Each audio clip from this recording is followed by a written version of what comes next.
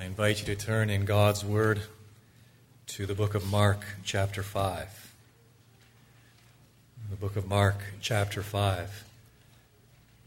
Last Sunday, we looked at the last few verses, 6 or 7 verses, in chapter 4, in which we read of Christ's calming of the sea. The narrative, the incident, raises an important question, a question that I didn't have time to deal with last Sunday, and that I want to deal with just briefly right now before we move on. It's this: was it sinful for the disciples to be afraid of the storm? It's a good question. Very good question. As a matter of fact, someone asked me that question after last Sunday's sermon. Was it sinful for the disciples to be afraid of the storm? The answer to that question lies in 3 truths.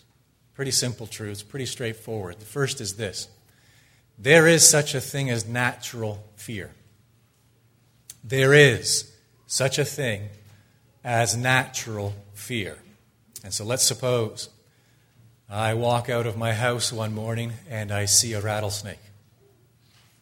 I perceive the rattlesnake to be hazardous to my well-being, dangerous. And so I fear it and I avoid it. That is natural fear. We are made that way. We are wired that way. It is an essential part of human nature, and it is an essential part of survival. We won't survive long without natural fear. The second truth is this: there is such a thing as sinful fear. And so let's suppose I walk out of my house one morning, I see a rattlesnake. I perceive the rattlesnake to be dangerous. I fear it, I avoid it, and then I decide I'm never going to leave my house ever again. That is what? Sinful fear. Now, what's the difference between natural fear and sinful fear? This is the third truth. Natural fear becomes sinful fear when we deify the object of our fear. Did you catch that? Natural fear becomes sinful fear when we deify the object of our fear. By that I mean, natural fear, my fear of a perceived threat, becomes sinful fear when I ascribe to the object of my fear more power than it actually possesses. When I actually ascribe to the object of my fear more power than God's power. And so I fear whatever the object of that fear is, I fear it, and that fear takes control of me. And that fear shakes my faith in God. So now think of the disciples. And think of the disciples in that fishing boat in the midst of the Sea of Galilee. Think of that storm hitting them. They're afraid. They're afraid. Why? Because they perceive a threat to their well-being. That is a natural fear. Undoubtedly, they'd rather not be in the midst of the storm. That is a natural fear. They would like to avoid it.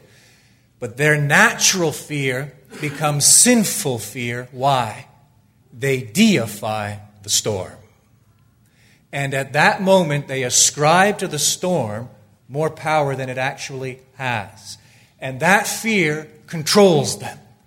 And that fear shakes their faith in the very one who is with them in the boat, the Lord Jesus Christ, whereby they are no longer looking to Christ. They are overcome by their fear of the storm. Did you get all of that?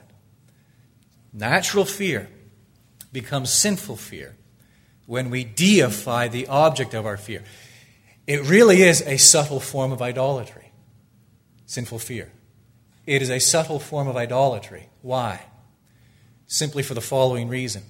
When we struggle with, when we experience sinful fear, at that moment we are reasoning to ourselves, subconsciously or consciously, this thing is actually greater than God. The object of my fear is greater than God. And it is now my fear that controls me, not God. And my fear actually shakes my faith in God. Let me give you 3 examples to really bring this home. 3 examples that I was meditating over this past week. The first is this. Let's suppose I fear rejection. Rejection is painful. Who likes experiencing rejection? Nobody likes that. I have a fear of rejection.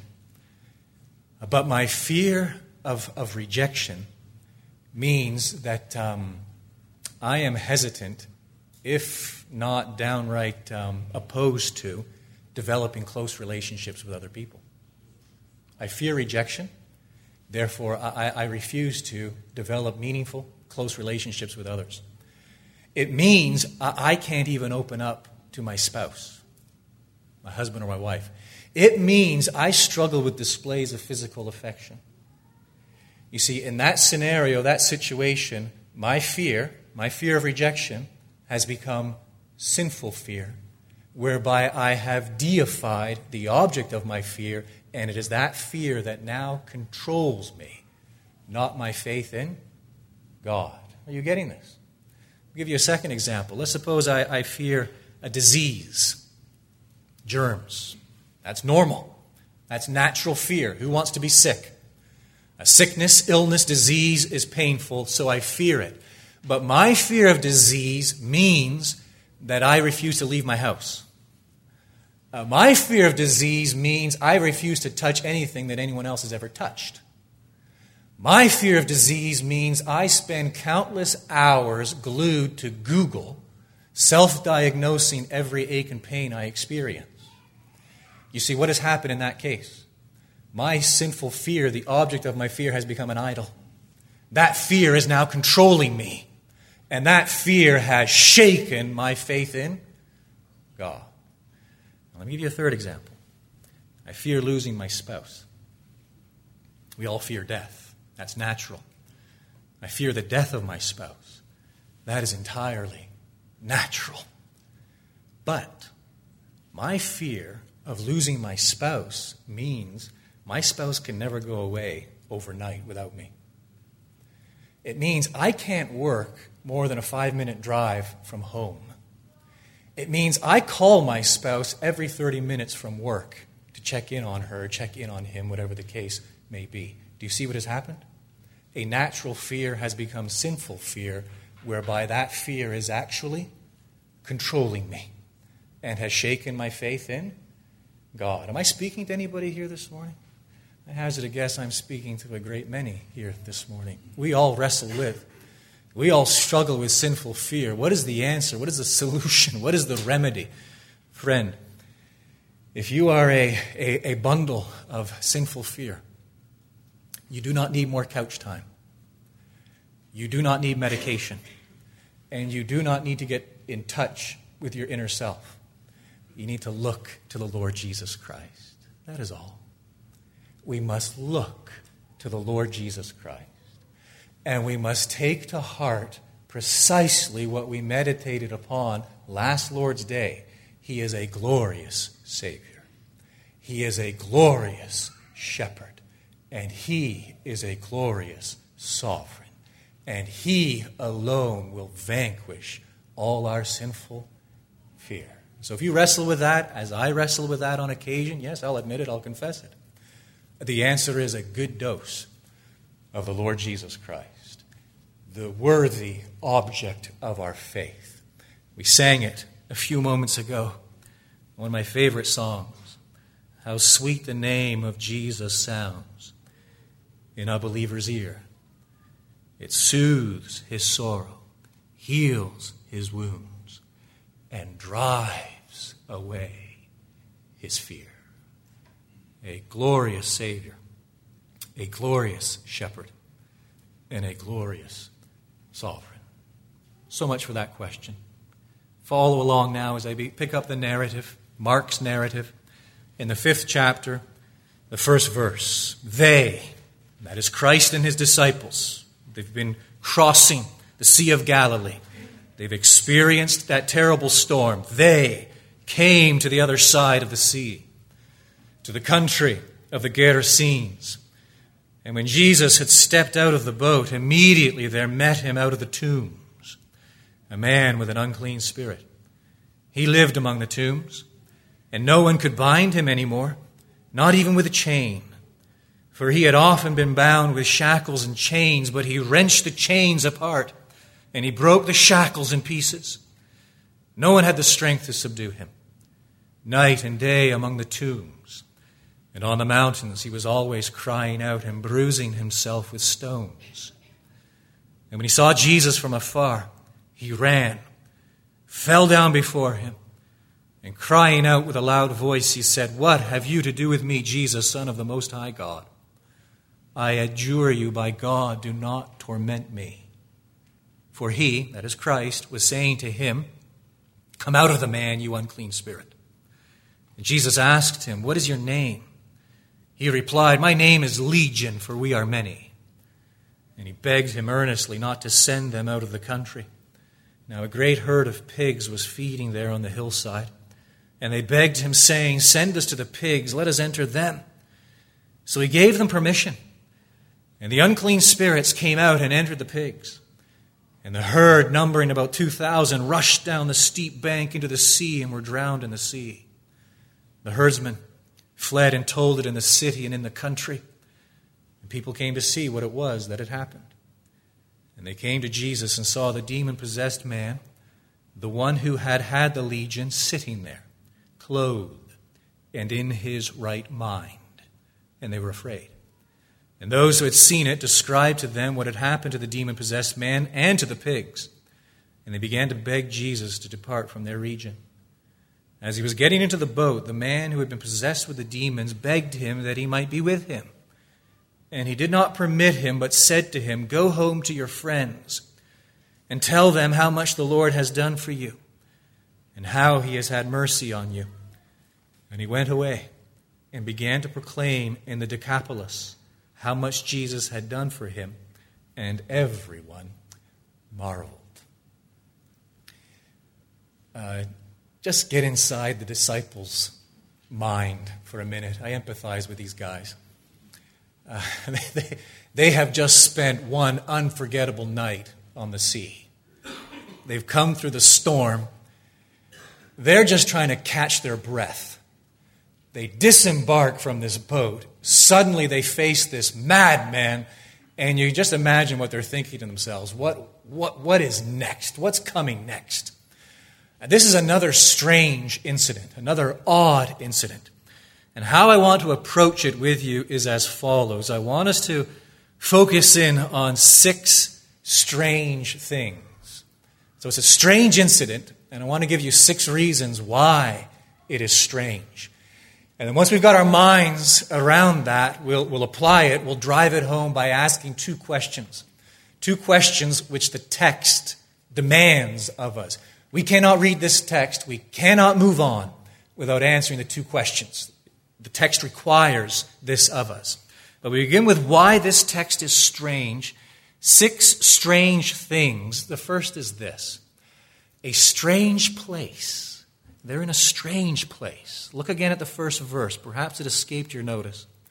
They came to the other side of the sea. So they have sailed from the northwest side of the Sea of Galilee to the southeast side corner of the Sea of Galilee. They are now in the country of the Gerasenes. You know what that means? They are no longer in Jewish territory, folks. They have entered Gentile territory. They are now in a region known as the Decapolis. Decapolis, Deca, 10. Polis, city. 10 cities. 10 Greek city-states. They are in the midst of Gentiles. This is a divine appointment. This is Christ's doing. Why? Because he is sending a very clear message to his disciples. He is sending a very clear message to these Gentiles. Yes, the kingdom has come. He has inaugurated the kingdom. This kingdom is not restricted to Jews. This kingdom knows no ethnic boundaries. This kingdom is going to bring in the Gentiles. This kingdom is going to bring in and include people from every tribe, every nation, every tongue. And so here we have Christ, we might say, here we have his first foray as the king into Gentile territory. Why? Because he's after one man, and only one man at this point in his ministry. So they're in a strange place. And notice, secondly, there is a strange man. Mark is very descriptive here. His description begins in verse 2, and he tells us right at the outset that this man has an unclean spirit. Later, he'll tell us plural is a more apt description of this demon. There are demons. Demons whose name collectively is Legion. So this is a strange man. He has an unclean spirit. He is demon-possessed. Notice 4 things. Beginning in verse 3, all the way through to verse 5, 4 things, characteristics that Mark wants us to know, understand about this man. The first is this, right at the outset of verse 3. He lived among the tombs. In other words, he has isolated himself. In other words, he has cut himself off from human society. Think about it. I'm guessing this is a man who at one time owned a home. I'm guessing, I think this is a pretty good guess, that this is a man who at one time had a job, a vocation, farmer, carpenter, something like that. This is most certainly a man who had a family, parents and siblings at the very least. Perhaps he was a married man with children of his own. But the affliction, this demon possession, is to such an extent that he is no longer able to function as a normal member of a community, of a family, of society. He has cut himself off. He has removed himself. And he is living among the tombs. Second thing I want you to notice about this strange man. It begins in verse 3 and carries into verse 4 that he breaks chains and shackles in pieces. No one is able to subdue him. And so undoubtedly his family members, his loved ones, his friends, fellow community members, out of concern for his well-being, on different occasions they have sought to subdue him. They have attempted to control him. They have brought out the strongest thing they have in their possession, chains and shackles. They have bound this man. And yet when Legion comes upon him, he simply crushes, breaks these chains and shackles into pieces. He is, in a word, beyond human control. Third thing I want you to notice about this man brings us into verse 5. Night and day among the tombs and on the mountains, he was always crying out. I'm going to use my sanctified imagination. Last week somebody asked me, what does that mean, sanctified imagination? I don't know, I just kind of like the expression sanctified imagination. It does mean something. I don't have time to go into it now. Using our sanctified imagination. I like to use that once in a while. What is this man crying out? What is he exclaiming? Cries of anguish, cries of pain, cries of torment. Cries for help? Maybe. Blasphemies against God, most certainly, as he's under the influence of these demons. And so you can hear audibly these ear-piercing cries emanating from this man living among the tombs as he expresses his torment and pain and suffering and anguish. And the fourth thing Mark tells us about this man, right at the end of verse 5, he bruises himself with stones. I think Matthew and Luke tell us he cuts himself with stones. This is disconcerting. As human beings, we have a natural antipathy to pain.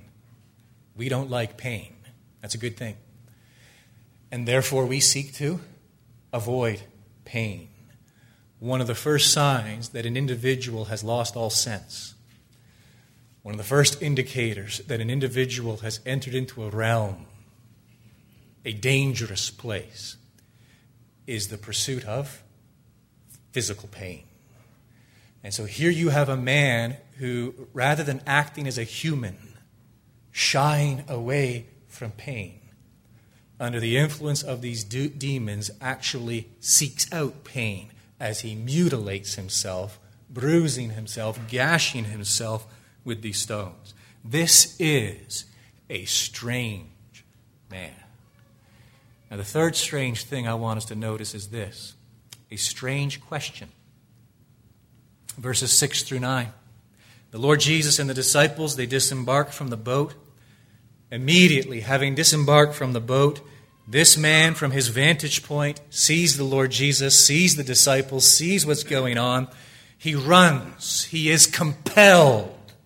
He is constrained to run to the Lord Jesus Christ. He prostrates himself before him at the end of verse 6. He cries out with a loud voice. These are not cries of torment. These are not cries of anguish. These are not blasphemies. He poses a question. What have you to do with me, Jesus, Son of the Most High God? I adjure you, I beg you by God, do not torment me. Fascinating question. What business? What do you have to do with me? It is Legion speaking. Jesus, Son of the Most High God. A little tricky here. Stay with me. The Greek translation, Son of God Most High, we find that expression, God Most High, in Hebrews chapter 7, verse 1. The exact same Greek phraseology. In Hebrews chapter 7, verse 1, the author of the book of Hebrews is quoting from, and if you were here early enough this morning, you saw the scripture meditation on the screen, Genesis 14. Why? What happens in Genesis 14? There is a battle. And in the midst of that battle, invading armies in the land of Canaan take Lot captive, other people as well, and possessions. Abraham hears of it. He gets his household servants together, and off they go in chase, in pursuit of these armies. God gives him the victory. Abraham rescues Lot, all the other people, takes the possessions. He returns to the land of Canaan. And in Genesis 14, we read that a man goes out to meet Abraham. His name is Melchizedek. He is the king of Salem. And he says, "Blessed be God Most High." God Most High. El Elyon. In Hebrew, El simply means power, strength, might. Elyon in Hebrew magnifies that power. And so he is saying, blessed be God Most High. In other words, blessed be the strongest of the strong. Blessed be the mightiest of the mighty. And then he adds another phrase there in Genesis 14. Why is he the strongest of the strong? Why is he the mightiest of the mighty? Why is he God Most High? It is because he is the possessor of heaven and earth. It is the phrase here, folks. And Legion knows in whose presence he now grovels. Legion knows in whose presence he now finds himself, and he is compelled to come. And he asks this question, what do you have to do with me, Jesus, Son of the Most High God? And notice the rest of his phrase in the remainder of verse 7, I adjure you by God, do not torment me. Matthew records it in slightly different terms. Have you come here, Legion says, according to Matthew, have you come here to torment me before the time? Ooh, that is loaded. What is Legion acknowledging? First of all, he is acknowledging that a day of torment is coming for him. He is recognizing that a day of reckoning, a day of judgment is coming. He is acknowledging, secondly, that that day of reckoning, that day of torment is set for an appointed time. And he is acknowledging, thirdly, that the torment he will experience at the appointed time will be at the hands of the Son of God Most High. I know who you are. Why are you here? What business do we have with each other? It's early yet. There is an appointed time. There is an appointed time when you will torment me. Have you come to torment me before that appointed time? Do you understand? Do you see how packed with significance this cry is, emanating, figuratively speaking, from the lips of Legion? This pack of demons who possess this man, constrained under compulsion. Understand this, friend. They have no choice in the matter. The master is present. The king has entered the scene, and they are compelled to grovel before him and beg, "Do not torment me before the appointed time." Oh, a strange question. A strange question loaded with significance as it points to the identity of the Lord Jesus Christ. Now notice fourthly, there's a strange request. Christ orders Legion to come out of the man. And as he orders him to come out, verse 9, he asks him specifically, "What is your name?" As if he didn't already know. And he replied, "My name is Legion." Why? We are many. Now here is the strange request. It brings us into verse 10. And he begged him, that is, Legion begged Christ earnestly, not to send them out of the country. Now a great herd of pigs was feeding there on the hillside, and they begged, second time that word has been used, they begged him, saying, "Send us to the pigs, let us enter them." They are begging the Son of God Most High to send them into the pigs. Why does Legion want to enter the pigs? A couple of reasons. I think the first is kind of obvious. He wants to kill something, right? That's what they're all about. They're on a seek and destroy mission. Why not a herd of pigs? The second is this, and it's far more subtle and far more evil. It is this. They want to tempt the people of the land. They want to destroy that herd of swine, that herd of pigs. Why? They know this will pose a temptation for the people of the land when they see that it was the Lord Jesus Christ himself who has ripped their livelihood right out of their hands. How will they respond to that? What will they think of that when they discover it was this man who ultimately is responsible for the death of their 2,000 pigs? Now, why does Christ allow it, knowing that? Christ allows it. Christ grants it. Christ commands it for a couple of reasons. First is this. He wants visible verification of this miracle that has happened. Yes, this man, as he is healed and as Legion leaves, this man is going to be found sitting there in his right mind. He wants the man to witness. He wants the man to see. For that matter, he wants all surrounding him to see that those demons, Legion, have indeed departed the man. There's the visible evidence of the miracle. You now have 2,000 pigs hurling themselves wildly down the banks of an incline into the sea, killing themselves. There's no denying what has happened. There is no denying to this man. There is no denying for the disciples. There is no denying for the herdsmen. There is no denying for everyone who will come and look at what has happened, that this man is now different. And the demons have indeed left, because we know exactly where they have gone. The second reason is this, far more subtle but far more important. That just as the demons want to enter the herd of pigs in order to tempt these people, the Lord Jesus Christ grants it. Why? Because he wants to test these people. He wants to see what is in their heart. He already knows. He wants them to see what is in their hearts. He wants them to see, and we dare not miss this, he wants these people to see that they are in far greater bondage than this man ever was to the demons. Do you understand that, friend? Demonic possession is not the worst thing going. We are in far greater bondage already. It is bondage to sin. Sin which holds sway over every faculty, whereby we're unable to think rightly. We do not discern spiritual truth as we ought, and we most certainly do not prize spiritual truth as we ought. And the Lord Jesus is going to show these people exactly what is in their hearts. Oh, it is a strange request, and yet a request loaded with significance. Now notice the fifth strange thing. There is a strange reaction. It brings us to verse 14 through to verse 17. And so the herdsmen, they've seen it. What do? Expectedly, they fled, and they begin to tell it near and far. What happens in the rest of verse 14? People come to see what it was that had happened. And what had happened? Two things. Skip down to verse 16. And those who had seen it, so the herdsmen, the disciples, others undoubtedly, described it to them. So all these people who come, Notice they describe two things very important. They describe, firstly, what had happened to the demon-possessed man. And secondly, they describe what had happened to the pigs. Two things going on here. And so this is the evidence that people face. This is the evidence that confronts them as they come from the towns, the villages, the cities, the countryside.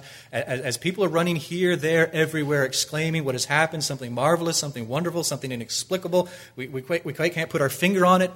A crowd gathers. And immediately they are confronted with two overwhelming, undeniable pieces of evidence. Over here, what do we have? We have a man. Folks, they know this man. They've known him for years. They know he's running around naked in the tombs. They know he's gashing himself with stones. They hear his cries. They've tried to subdue him. They've tried to bind him. They've put those chains and shackles on him only to see the demons come upon him, break those shackles, attack them, and then drive this man off again into the tombs. Matthew tells us, or maybe it's Luke, that people are afraid to pass by there. That no one will use those roadways, no one will use those pathways that take them anywhere near where this man dwells. They know who he is. They've seen what he has done. They have heard his cries of torment and anguish. They have heard his blasphemies. Now here he is, the same man. They cannot deny it. He's sitting there. He's quiet. He's peaceful. Mark tells us he is in his right mind. Something has changed. Now they have a second piece of evidence. Pigs. Gentiles, right? Big herds of pigs, maybe for their own consumption, certainly to sell, maybe to help sell to Roman garrisons, that sort of thing. They have this second piece of evidence. At one time, there was a herd of 2,000 pigs grazing, eating, feeding, whatever pigs do on the side of this hill. Now there is this bloated mass of pig flesh in the sea. We cannot deny that. We cannot deny that something has changed in this man. We cannot deny that something has changed in these pigs. We cannot deny that this man was demon-possessed. He no longer is. We cannot deny that the demons have seized these pigs and driven them to do something inexplicable. We cannot deny that there is now a stranger in our midst. We cannot deny that the demon himself addressed this stranger as the Son of God Most High. Friends, here is a most strange reaction. What do? They beg him to leave. They beg him to leave. Now, the sixth and final thing I want you to notice. A strange command. It begins in verse 18. It takes us to the end of the narrative. As he, Christ, was getting into the boat, the man who had been possessed with demons begged him that he might be with him. Nothing surprising there. I see you've got a band of disciples, followers. Let me join. I want to follow you. And then there's a command. Verse 19. He did not permit him. But here's the strange command. Said to him, go home to your friends and tell them how much the Lord has done for you and how he has had mercy on you. Mercy. God is good. God bestows, when God acts in any way toward us, it is an expression of his goodness. It is an expression of grace, because we never merit his goodness. That is grace. And so grace is God's goodness in action toward us. It is unmerited. Mercy takes it to a whole different level. Mercy isn't merely God's grace toward those who haven't earned it. Mercy is God's grace, God's goodness toward those who have actually earned the opposite. Do you understand that? The Lord Jesus did not owe this man anything. We must understand that. This is not a man who was looking for the Lord Jesus Christ. This is not a man who wanted to be godly deep down somewhere inside. This is not a man who had set out in life in the pursuit of truth. No, this is a man who is possessed by demons. This is a man who is possessed by something far greater, under bondage to something far greater, his own sin. And here we have the Lord Jesus Christ reminding this man, now, here's what I want you to do. I want you to go, and I want you to tell people, starting with your family and others, what I have done for you, and how I have been merciful to you. My friend, you did not deserve this miracle. My friend, you did not earn this miracle. You did not merit this miracle. As a matter of fact, my friend, I want you to understand, you deserve the opposite. But I have been merciful to you. And I want you to go and tell others. A strange command, not really when we remember that this man is what? He is a Gentile. Here's a convert. Christ has come a long way across the sea for this one man, a convert. Now he wants him to go, despite the rejection of all these other people. He wants him to go to tell his family. He wants him to go and tell others of what the Lord Jesus Christ has done for him. Why? Because Christ is not finished in Decapolis. We fast forward a couple of chapters, chapter 7, and we find the Lord Jesus where? Back in Decapolis. What is he doing with this man? What is he using this man for? To prepare the way, to sow some seed, to ready his people, those whom he will call in Decapolis from among these Gentiles into his kingdom. It seems to be a strange command. It isn't a strange command. It is the king exercising his authority. It is the king inaugurating his kingdom. It is the king bringing this man, making him a participant in his kingdom, telling him now to go. Why? Because Christ knows he's going to be back. And when he's back, there will be good soil ready to receive what he has to say. And his message of repent and believe in the gospel of God. So a strange place, a strange man, a strange question, a strange request, a strange reaction, a strange command. Two very obvious questions. We just can't walk away from the text. As we read it, and as it begins to make sense, and the light goes on, and we understand exactly what is happening here, what is transpiring, we have to ask two questions of ourselves. We can't move on without asking these questions. The first is this: do you see Christ's majesty and mercy? And so the story demands of us, requires of us that we ask ourselves that question. Do we see Christ's majesty and mercy? His majesty comes out in the very first verse. They came to the other side of the sea, to the country of the Gerasenes. And there we see his sovereignty. That the Lord Jesus, it was the Lord Jesus who wanted to depart from the other shore. It was the Lord Jesus that brought and directed this boat across the Sea of Galilee. It is the Lord Jesus who brought them to this point at this time. Why? Because he has a divinely appointed rendezvous with this man. There is his majesty, divine sovereignty. We see his majesty later in verse 13. His authority. So he gave them, the start of verse 13. Remember, Legion is pleading with him, begging him. Do not miss the intent and the full weight of that phrase at the outset of verse 13. So he gave them permission. Understand that, friends. Demons are not free to do whatever they want. They are only free to do what they want insofar as the Lord Jesus Christ grants them permission. Satan himself is not free to do whatever he wants. Satan is free to act. Satan is free to afflict. Satan is free to tempt insofar as he is given permission by the Son of God Most High. We have unrivaled, unquestioned, absolute authority. He gave them permission. There we see the majesty of Christ. Divine sovereignty, divine authority. And we see, secondly, his mercy. Emerging again from verse 19, and he did not permit him, but said to him, go home to your friends and tell them how much the Lord has done for you and how he has had mercy, compassion.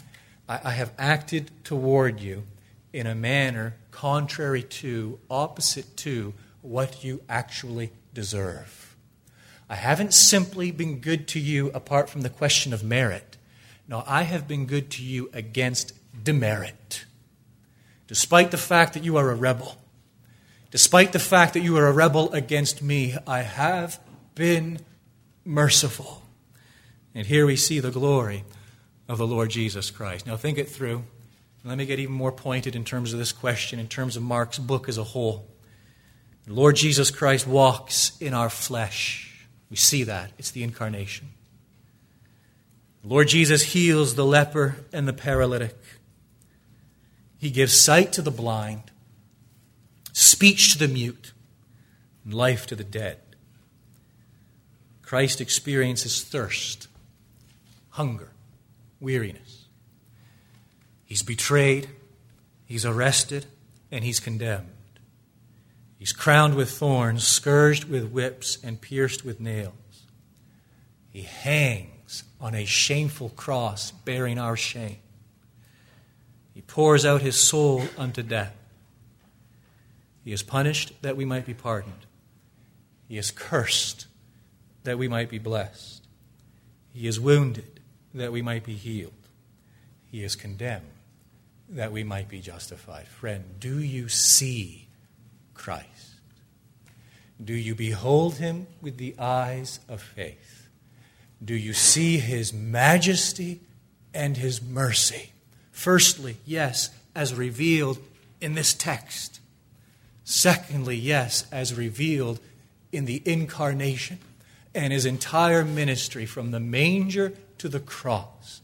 How his entire life breathes forth mercy. And the second question we must ask. Again, I don't invent these questions. I really believe that the verses demand us to ask it. It is this, friend. Do you cherish pigs more than Christ? You know, that's actually the main message of the text. Do I cherish pigs more than Christ? Why do I ask that? Because that is precisely what afflicted these people who heard of this miracle. These people know something of Christ's majesty. His majesty over these demons, his sovereignty and his authority. They are now faced with something of his mercy.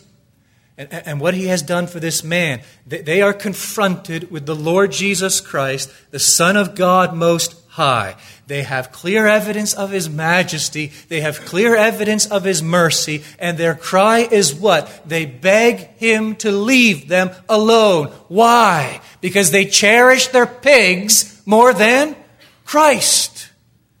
Do you understand that, friend? That is the message. That is the message of the text. The individuals, the people in bondage in the first place, isn't the man to legion. It is this multitude of countless people who come and are now face to face with the undeniable reality of the majesty and mercy of Christ. And they want nothing to do with Christ. All they can think about is the loss of their pigs. Do you love something, friend?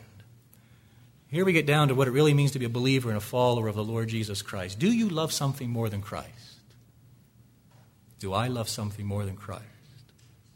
What do you think about? What shapes your dreams and ambitions? What do you think will make you happy? I mean, really? Do you cherish your indulgence in pot and beer more than the Lord Jesus Christ? Do you cherish your unsaved girlfriend or boyfriend more than the Lord Jesus Christ?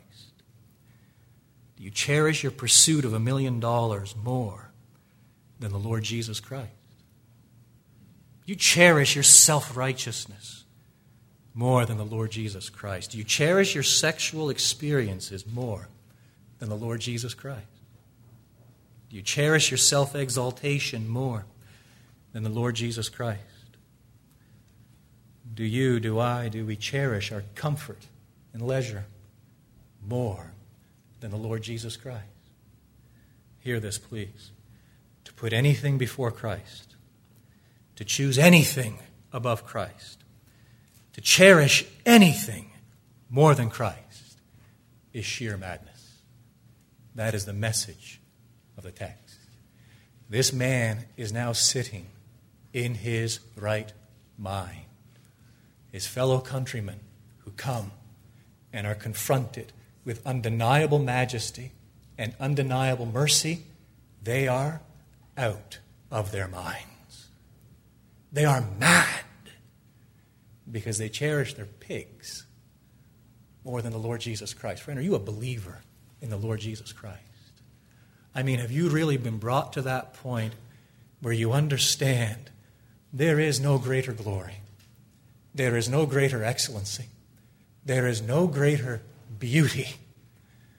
Have you come to that point where you realize, under the conviction and the illumination of the Spirit of God, that the Lord Jesus Christ is altogether lovely and the Lord Jesus Christ is altogether good?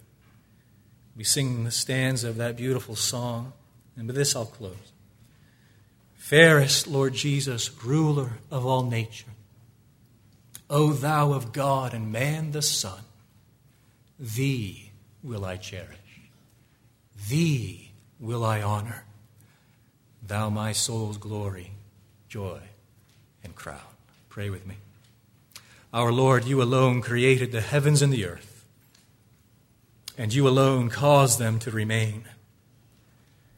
By your appointment, the stars remain in the sky, and the waters remain in the sea.